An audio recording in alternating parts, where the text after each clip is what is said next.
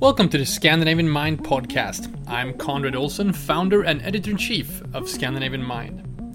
Today we are revisiting a conversation with the founders of The Dematerialized, Karina Grant and Marjorie Hernandez. The Dematerialized is a new marketplace for digital fashion, or as they call themselves, a market space. They are pioneering the world of digital style authenticated by blockchain technology. We published this episode earlier this year, and since then, the conversation around digital assets, NFTs, and most notably, the metaverse has just exploded.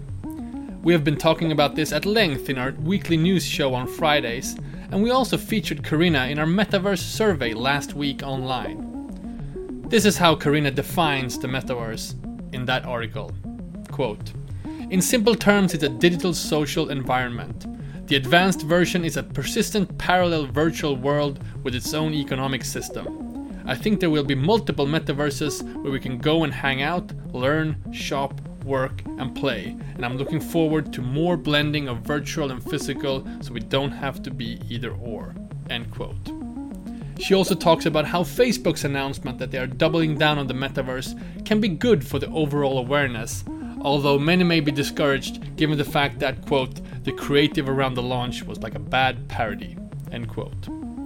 Karina also talked about the time horizon for the metaverse, saying that she believes that we are 12 to 24 months away from mainstream adoption. You can find that interview on our website scandinavianmind.com. So, with the backdrop of this current conversation around the metaverse, I thought it would be a good idea to revisit our conversation from earlier this year, where Karina and Marjorie talks about the challenges of reaching out to fashionistas, gamers, and the crypto community at the same time, how NFTs can help brands and businesses build communities, and why good innovation has to be either beautiful or invisible.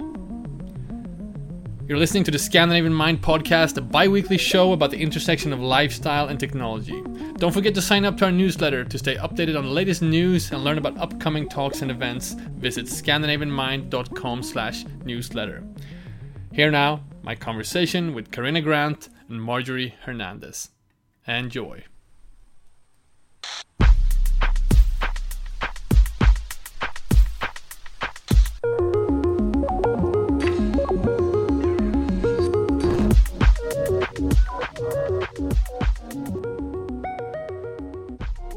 Alright, so I'm here with Karina Nobbs and Marjorie Hernandez, founders of The Dematerialized. Thank you so guys for speaking to me. Good morning. Good morning. Great talking to you, Conrad. I've been looking forward to this for a long time. I've been obsessed with the idea of digital fashion. I felt like my mind has been opened up to the idea of the metaverse just for the past few weeks, and obviously, when doing research, I stumbled onto you guys. But before we talk about what the Dematerialized is, I feel like we need to let's try to open the listeners' minds a little bit. So, if possible, give your definition of what digital fashion is and the potential of the metaverse. Whoever wants to go first. Sure. Karina? I'm quite happy to jump in for that one, and then Marjorie we can kind of quite often top and tail. So, I mean, we kind of describe digital fashion as a computer-generated representation of an accessory or a garment. This file effectively can be utilized in many different environments, not just digital, which is a common misconception. The really exciting stuff is the layering of the digital in a physical world. And I guess to that regard, the very exciting part we're in at the moment is that we're just at the very start of this kind of larger metaverse-esque journey, where we've seen, for example, in the past year, that we've spent a lot of time in digital spaces in our professional lives and our personal lives, and we are already curating our identities, whether they're just a circle or a square or however we want ourselves to be perceived, and we're migrating now into our avatars that need to be dressed, etc. as well. So yeah, we're the future is very bright for digital fashion. Wonderful. So let me just go into some of the maybe even more basic, because why even use the term fashion? So what is fashion, and why use the term fashion for something that's purely digital versus something that's physical? I think for many people that's the sort of mind shift that needs to happen. You know, even though fashion can be so many things, we still think of it as this physical object, right? So why fashion, and why fashion in the digital space? Yeah, totally. And I think it goes down to, I think, the topics that Karina and I are super passionate about around dematerialization, right? And how digital fashion represents the absolute dematerialization of an industry that has always been very physical, right? And kind of like that, breaking that paradigm that haptic relationship might be now gone, but it still encapsulates kind of like all of the creative power that we have in the fashion industry, while opening the doors to this kind of like endless world of possibilities in the digital space and in the metaverse, and all of these different ways you can experience and monetize a fashion product. So how would you define fashion? Sorry to stick on this subject, but what is fashion? Is it purely identity? Is it, you know, aesthetics? How do you define it? If you can elaborate, Marjorie. How I define fashion? Well, I think I'm not the right person to ask that question. I think Karina is better suited than me to answer the question. But I think, I don't think we could say fashion is a decorative art, because it definitely has a big part of performance and you know, use to it and function.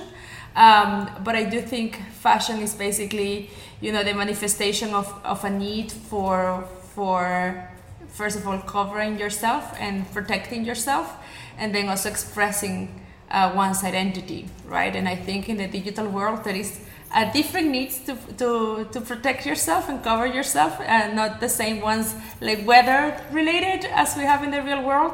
But in the digital world, there's also a need for the kind of like that layer of protection and identification, right? Also of self-expression, that I think is very powerful to fashion. And I think, you know, Karina and I, funny enough, we in the surface we tend to have very different outputs in optics about the things that apparently we like, but actually we tend to like very similar things, and we have like a large array of products that we own in common.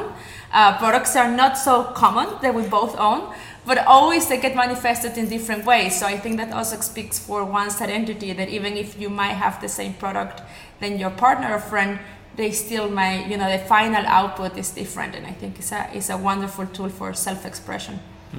Karina, do you want to add anything to that definition? Yeah, I mean, you nailed it, Marjorie. But I guess, I mean, one of the ways that I've always kind of taught what is fashion is kind of exactly looking at those kind of different lenses. So the psychological and the sociological, so the thing about identity, kind of like signaling, the thing about belonging to other people, and then also the kind of, if you add an economic layer to it as well, the signaling, or this where we see kind of conspicuous consumption and things like that kind of like coming to mind.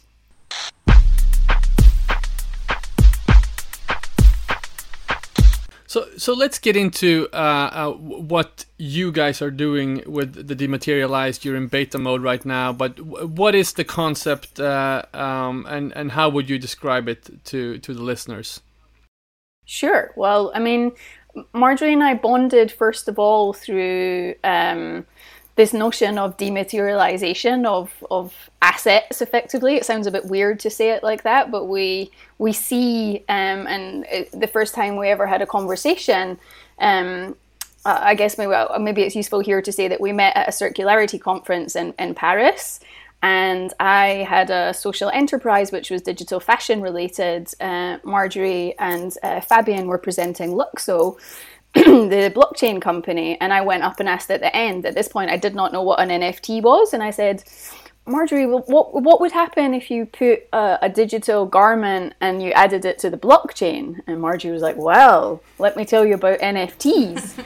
And I'm kind of going slightly off topic from your question, but it just blew my mind, basically. I would stay up late at night, like looking at what an NFT is or can be.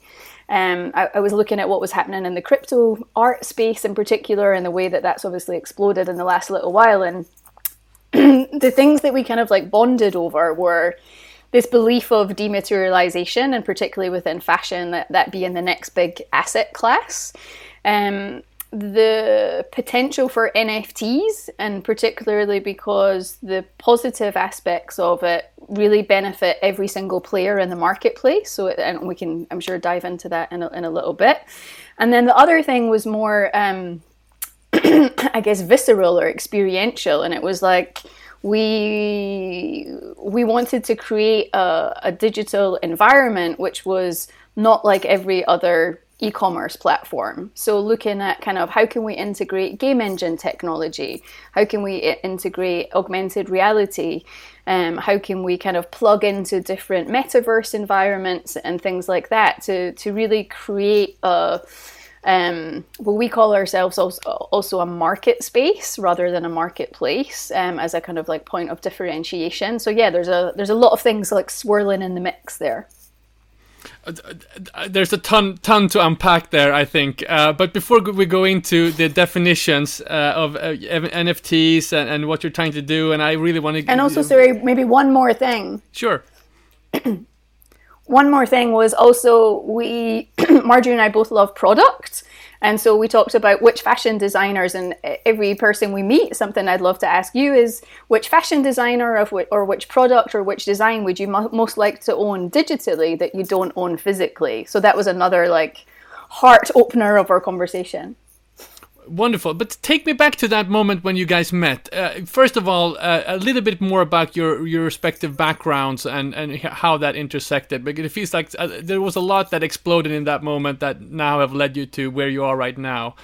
So Marjorie, maybe you can talk a little bit more about your background Sure. and the work that you've done with Luxo. Yeah, of course. I mean, I think the funny thing is when we were invited to this conference in Paris, I was a bit like, not unamused. I was like, okay, we can go, but I was not expecting much to come out of it. And I met Karina, so I think that was my one purpose for the trip, was that I was going to meet Karina there. Mm-hmm. So I'm very thankful that I got invited to that conference after all. Before Karina and I met, and still now, I co-founded Luxo around 3 years ago with my partner Fabian Vogelsteller, with the mission and the vision of bringing blockchain technology outside of the finance world and start, build the tools and applications to power what we call the new creative economies. So basically removing all of the complexity and, the intimidation out of the blockchain, creating the tools and the standards to make it very accessible and basically make the blockchain invisible and beautiful for creators, at large to use. So that was pretty much our mission. Initially there was we were pretty focused on the fashion industry. We saw huge potential in there. We still see it.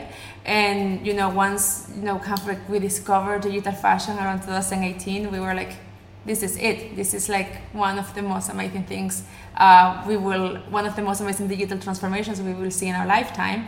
And we definitely, and me particularly, really wanted to be an active participant, not only from creating the tools and the technological pieces that will enable people to build different applications and use the blockchain and all of that, but also from a more like active role. So when Karina and I met at this conference, and just as a bit more of background, my first degree was in architecture, which people always find a bit surprising. Then my second degree was in media art and design here in Germany. That's what Fabian and I met.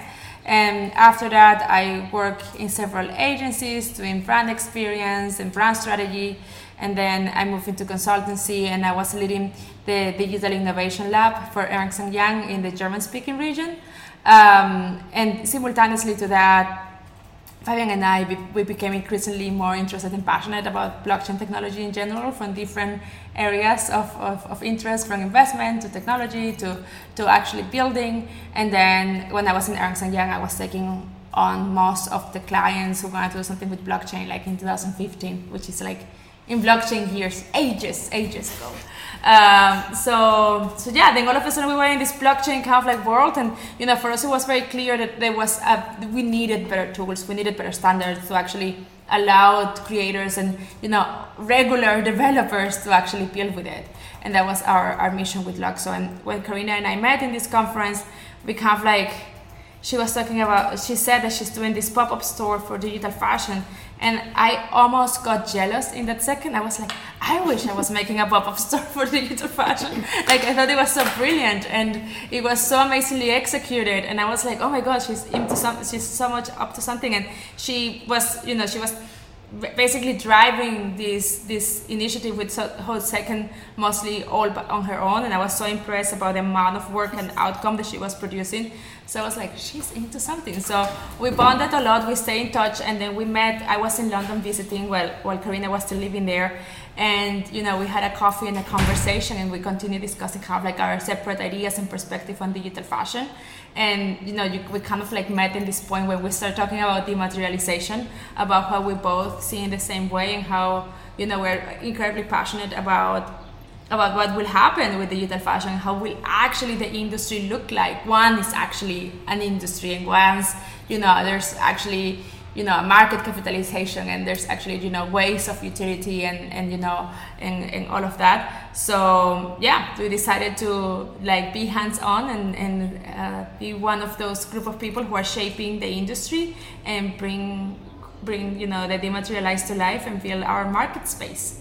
So yeah. And I think as well the deal breaker was, a brilliant answer, and thank you for the nice things. But I was like, I've already checked, and the dematerialized.com, the domain, it's available. And that was when you were like, let's do it. Let's just do it.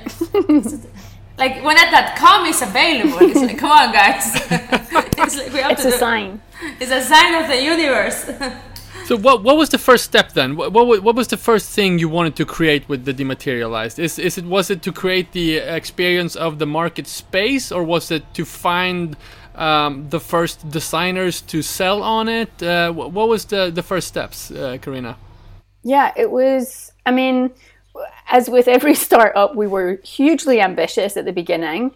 We were like, okay, we're going to do this, then we're going to do this, and we contacted our dream brands first of all, and our dream brands also said yes to the meetings with us initially, and so we were like, oh wow, okay, which was also another external sign that we knew that we were onto something interesting, because these inimitable brands were agreeing to kind of like meetings with us about something that was still kind of like very nascent at that time. But I guess, it was the platform that came first, because we were thinking about, my background is as a visual merchandiser initially, and then as an educator, and then as a strategist. So kind of fusing all of those things together, I know that like a critical success factor when you're trying to move adoption from niche to mainstream is the user experience and the fluidity of that. And at Dematerialized, we're talking to kind of like three quite diverse audiences. So we speak to fashionistas because the core product is fashionistas. We are very interested in engaging with gamers because we feel that there are gamers who want branded fashion goods which aren't available in games yet, and gamers already get the value of digital fashion. They already get the value of virtual goods, so there's not a changed behavior that needs to take place there. But they're a very discerning community, and they're not a homogenous group either. And then the third community that we're talking to is the crypto community, who are also, because of our alliance with Luxo, are already a massive community of Dematerialized, because they're excited to see Dematerialized being built on the Luxo blockchain and looking at all the different applications that we're able to do with it already. So yeah, there was kind of two main parts. One part was how do we make a differential experience in the front end? So for instance, like I said, we use game engine technology in a programmable space there, so that when you first arrive on the site, you don't arrive in a kind of like traditional grid format. You arrive in what looks a little bit like a gallery. You're maybe like not quite sure how to behave in it, but you can click on things, you can kind of like move around. And then when you get to the product page, we use, as I mentioned, augmented reality on the product page, so you can take the piece into your own environment and inspectify the digital kind of craft of it. And then a really important part of us, our mission is around access. And so in terms of payment, we enable people to pay by crypto and by regular kind of fiat currency with Apple Pay, Google Pay, and credit and debit, etc. So widening up that audience, because at the moment it's a relatively small proportion of fashionistas that have crypto wallets as yet. But the exciting news is that it's almost kind of like doubling on a kind of like monthly basis.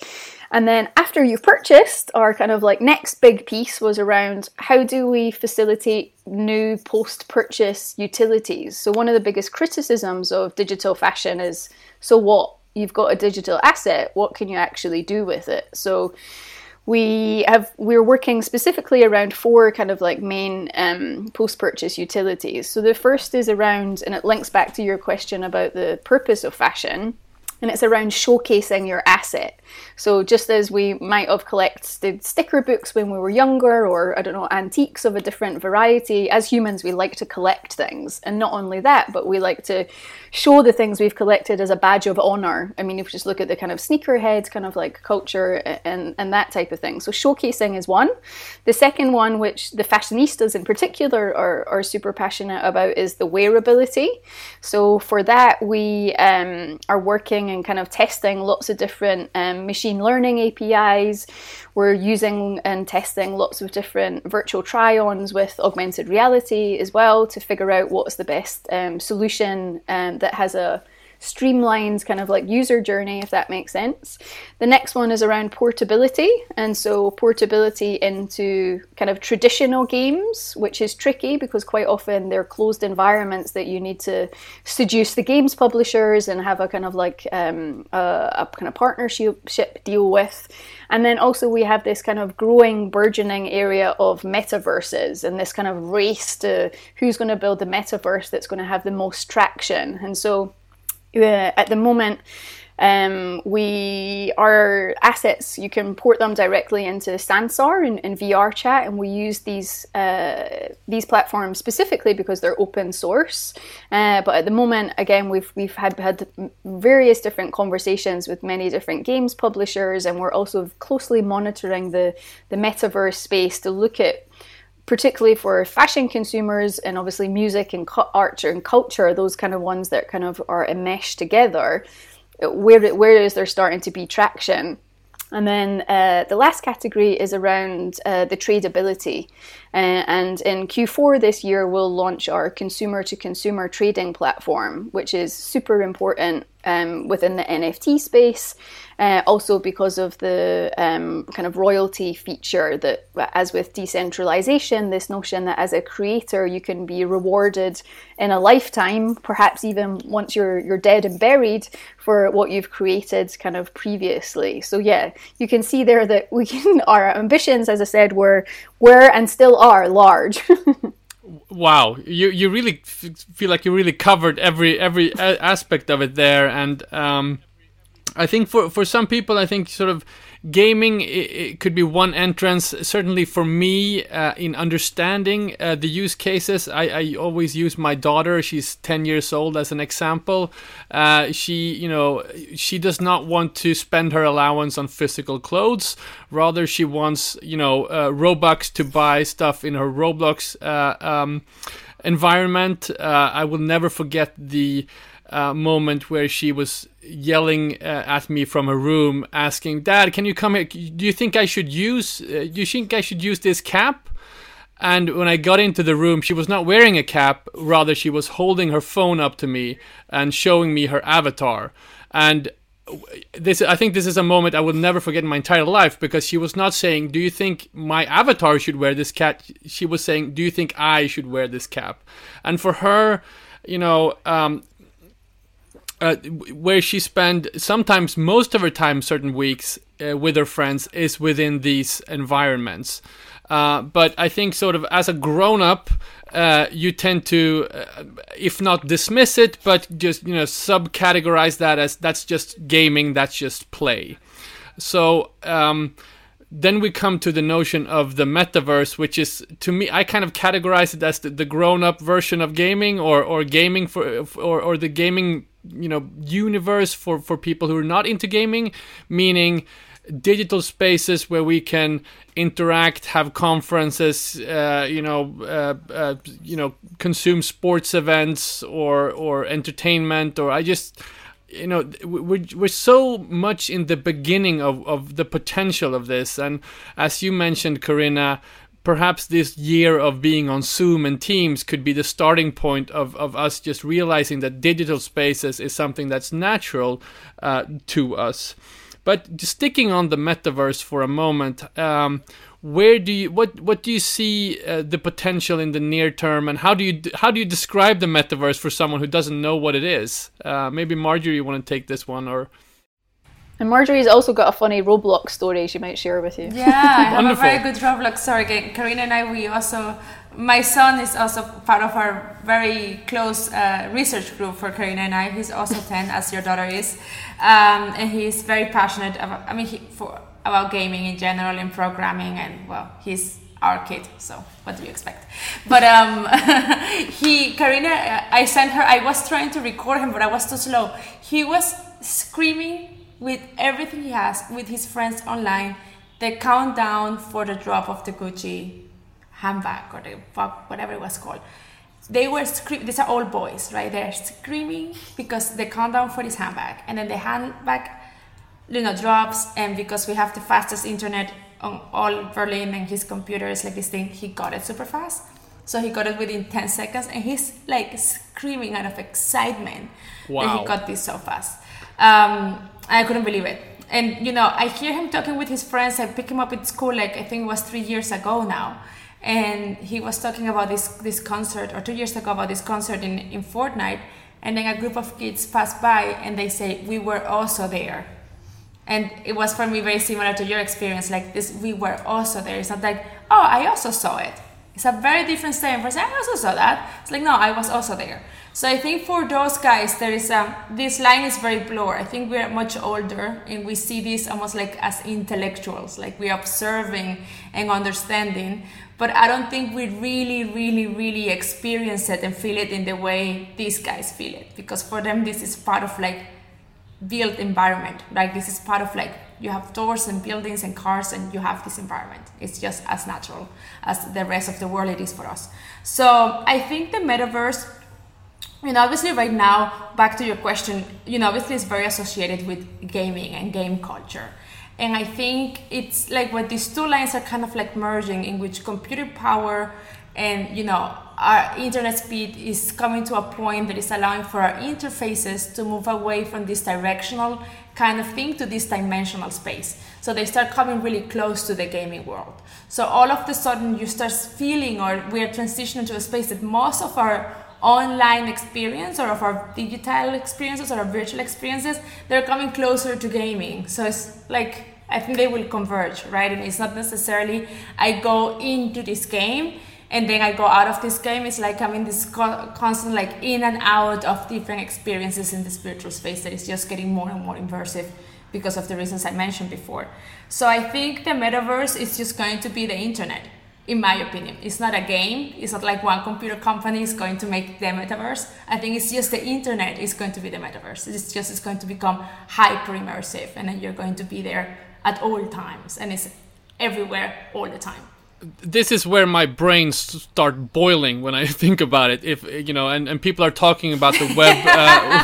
My one too. Where people are talking about the web 3.0, and this is like the next generation, and that we actually have an internet-sized, opportunity, or an internet-sized business opportunity within these worlds. So, if do you have a sense of which player or which players will become or will be the tipping point? I mean, there are reports that Facebook are spending like 10,000 employees working on their AR equipment. Do you have a sense of because in my mind, we haven't seen the tipping point yet. The way sort of the iPhone was the tipping point for the smartphone and that type of app economy. Who do you think is gonna deliver this tipping point? If not you guys.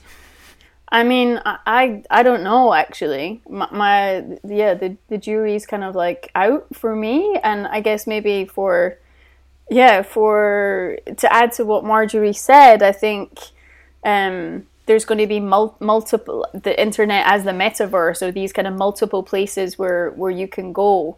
I think it will, like, it's maybe a bit cliched, but I think the ones that will win out will be the ones that will be authentic and the ones that will be community based rather than commerce based. I think the community has to come first, and then, I mean, just as we've seen with social media, I suppose, and then as the commerce creeps in, then the communities kind of go elsewhere. So I'll be really interested to see if a similar pattern happens like that with the metaverses. But yeah, I don't know. That's my, and Marjorie and I talk a lot, and we're not the first to kind of like mention it, but like good technology and good innovation has to be either beautiful or invisible. And we're trying to do both with Dematerialized by the nature of what it says, and it's not easy. But I think those are kind of also critical in this kind of like metaverse discussion too. Right. And I think it will be, I don't think it will be like one player that will like kind of like create a tipping point. I think it will be like a collective effort. Obviously, I think it will be very driven by hardware. Whoever come with that hardware piece that will kill the iPhone and will bring that next level of experience. So I think it will be very hardware driven. But again, like just like the Apple Store, right? Like it's just happening because of all of these creators and all of these people creating amazing content, right? And once again, I'm back to one of the reasons why we started the Dematerialized is because we also understood that if you are buying a digital good, you want to actually own that digital good. And that's at this point in time only powered through blockchain technology. So I think once we start like kind of like transitioning to that space that like the metaverse is everywhere, so it's just basically the internet is like very immersed almost 24/7. Like the fact of like I need to own my stuff in there. The money that I'm spending is real, so I actually need to own my stuff. And then when it comes down to your identity and your profile, etc., the identity of your avatars and all of that stuff, it's like very important. In which hands is that ownership? So I think that's one of the key factors that is driving the Dematerialized. That it's not only about giving you access to a digital garment that you can Photoshop into your body and feel good about it, but it's actually about owning a digital asset that you can own and experience in many different ways. Why is NFTs important in this context, and how do you work with it, with the Dematerialized? Yeah. So an NFT is nothing but just the identity of a digital good, right? That is undivisible, right? It stands one unit, it stands for one product, just like in the real life, right? Like money is fungible, yes, and then for example, our car is not fungible. Like it will be really odd to start cutting Teslas and Porsches into pieces in order to share them, right? So there's different ways you share those assets. So basically, it's just having that identity of a product that is transactional, that you can own, you know who issued it. So that's like the first part is about like tokens need to be issued by somebody. So those NFTs have to have an author, an issuer, and our strong belief it has to be issued by its creator. So it's being issued by the creator, and then that issuer creates the identity, creates the token, and then it gets sent to whatever marketplace for sale, and then the ownership continues to transact, etc. So basically the NFT is just a medium to own a digital good, right? So Karina and I, we always make an argument there's not such a thing as NFT art, or there's not such a thing as NFT fashion. It's just assets that exist, and now through this medium they become assets, right? So it's a way to actually make a good transactional. So it's it's the easiest way to create a digital economy. I believe it's just you create, an identity on chain, and then all of a sudden you open the gates for many other things to happen. Karina, do you want to add to that? Because I think just as you said, there's no such thing as a sort of a textile fashion, and the way so perhaps there's no such thing as an NFT fashion or NFT style. But in terms of selling fashion in your platform, is everything NFTs, or is there any type of fashion you can buy that's not NFTs? No, our kind of point of differentiation, for all the reasons that I guess Marjorie explained, is that we believe that every piece that we sell on our market space should be an NFT and should have that unique identity, so that throughout its lifetime, the ownership, the authorship, the provenance, the sovereignty, all these types of things which are aligned with decentralization, they afford, I think the reason that I fell in love with the notion of NFTs once I actually digested what it is, and I still haven't managed to nail my kind of like 15-second sentence of what it is yet, is just that it enables the creator economy. I think from a consumer perspective, it de-risks your purchase, and something I often talk about in interviews is we haven't seen something yet, particularly by a luxury brand, where they use something which is an NFT and then they layer it with extended reality, and you can actually meet or like have a conversation with the person who created the craft around that particular piece. Like, the technology is there, we can do it. I kind of like almost get frustrated by why people aren't doing it yet. So I guess things like that come into it. I think the other thing, which again describes the kind of nascent, and like I get most excited about the beginning of things. So does Marjorie. Marjorie likes like building things, and we haven't seen the full potential of what NFTs can do. So we've seen little pockets of it in terms of things like reactivity to environments, breedability that CryptoKitties were doing a few years ago. I think there's lots of interesting experiments that are kind of happening at the moment, again, not necessarily in fashion, but in terms of like layered ownership, and again, those kind of different kind of distributed like ownership kind of things that I think, I mean, there's a lot of articles coming out already about perhaps creators who are in geographical locations, who are working in, situations or economies which have historically not oppressed them, basically. Things like digital fashion and the digital economy and NFTs offer them a new way to generate income, which is just for them, and that I think is also super exciting. And also the backlash that we've already had about NFTs in terms of the questions around the environmental impact and the constant kind of issues that people kind of like push back about cryptocurrency and decentralization. I mean, it's fear-based because they don't want to see a new system coming into place that could be better than the one that was there before. And I guess that's another reason that, like, on a deeper, more philosophical layer, that's why I believe NFTs are not a hype. They're here for the long term, and they really will change the nature of ownership. Yeah, I agree to that. And one thing that I see a huge potential in when it comes to NFTs is the kind of the ability to layer the asset or include many different layers of content or activities or even invites to events and stuff like that into the NFT. And I think fashion has this enormous opportunity that I hear very little talk about. So, for instance, you buy a T-shirt, you get access to a launch party for that designer, or you get access to behind the scenes content somehow, or you get access to some kind of community where you can speak to other people who has this asset as well.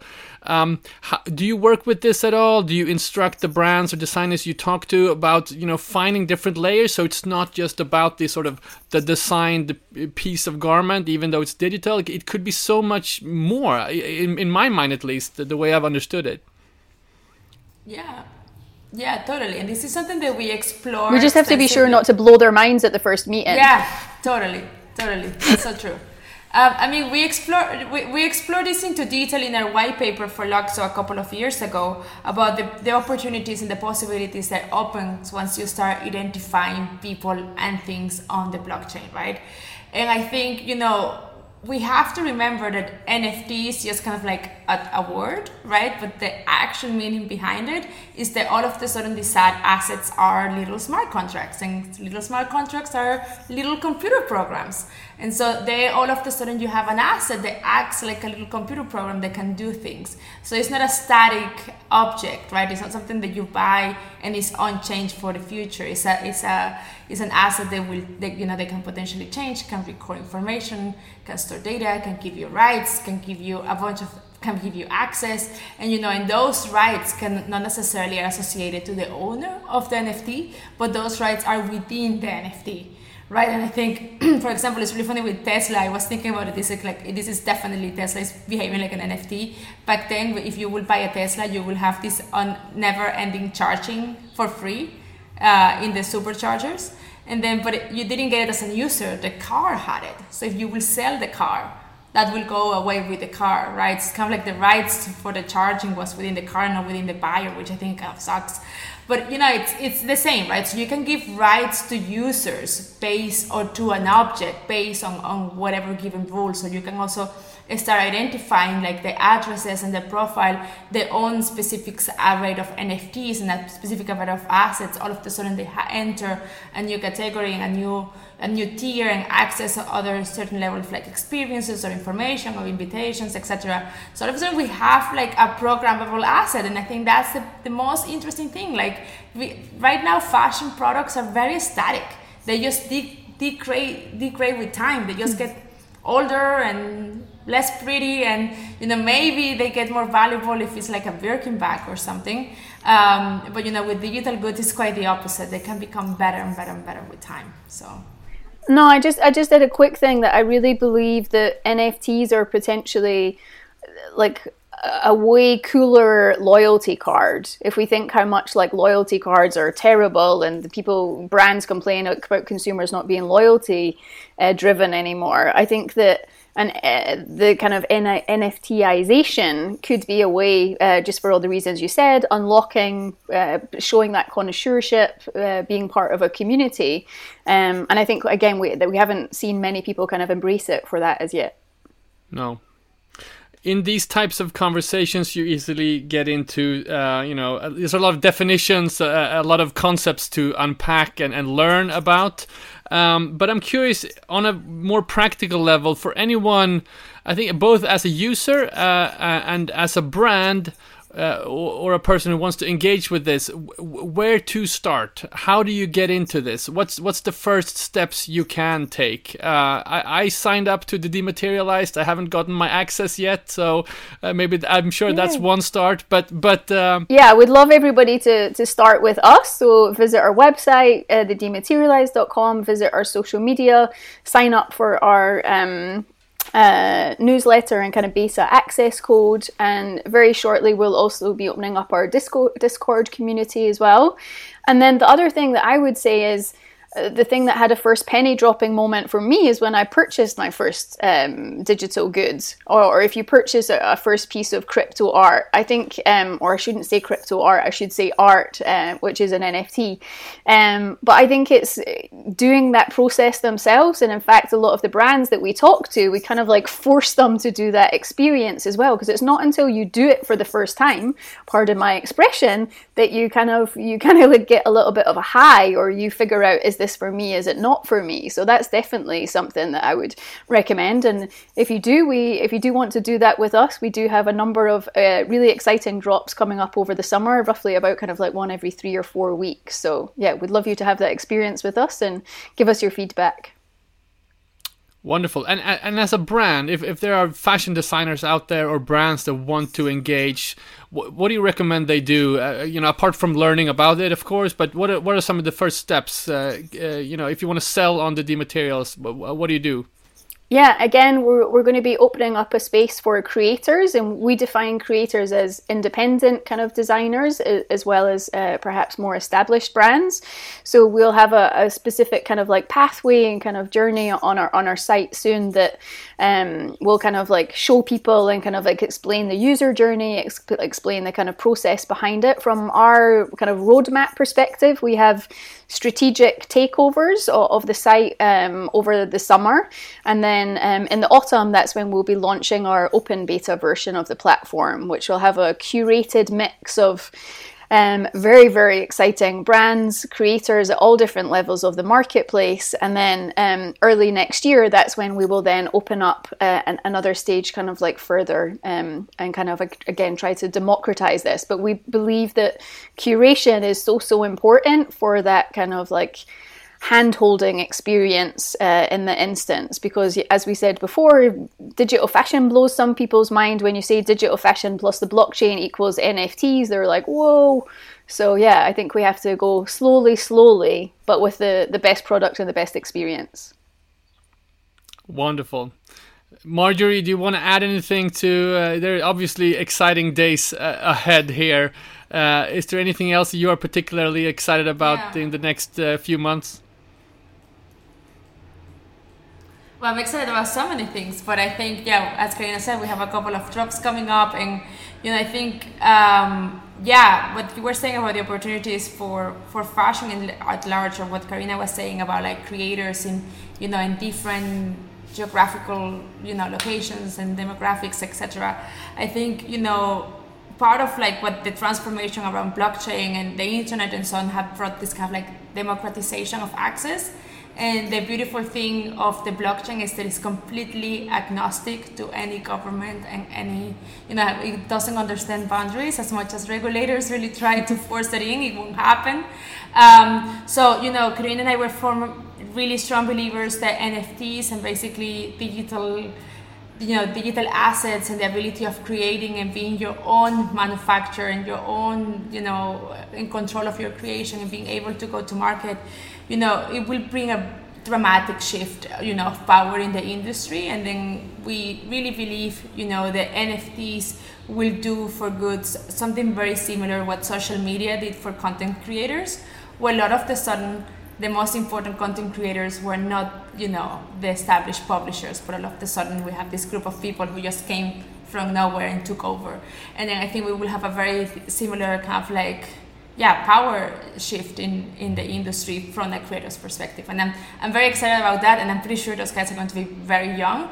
I think we're going to have like superstar designers who are like 13 years old, creating the sexiest and most exciting products and digital drops. And it's just because it's powered through technology, right? And that's one of the our mission with the Dematerialize is to create that pipeline.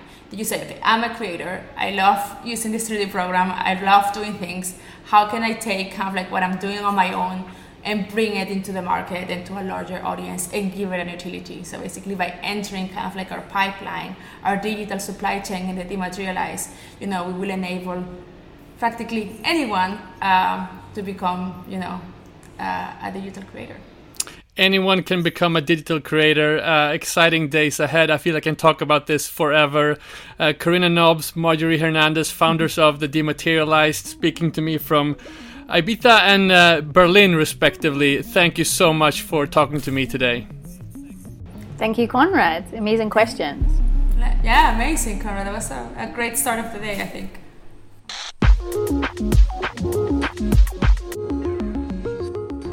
You've been listening to the Scandinavian Mind podcast with me, Conrad Olsen. This show was edited by Erik Sedin. If you liked what you heard, follow us on your preferred podcast app like Spotify or Apple Podcasts. To get the latest news, insights, and invites to upcoming events, sign up to our newsletter. Just go to scandinavianmind.com to become part of our movement.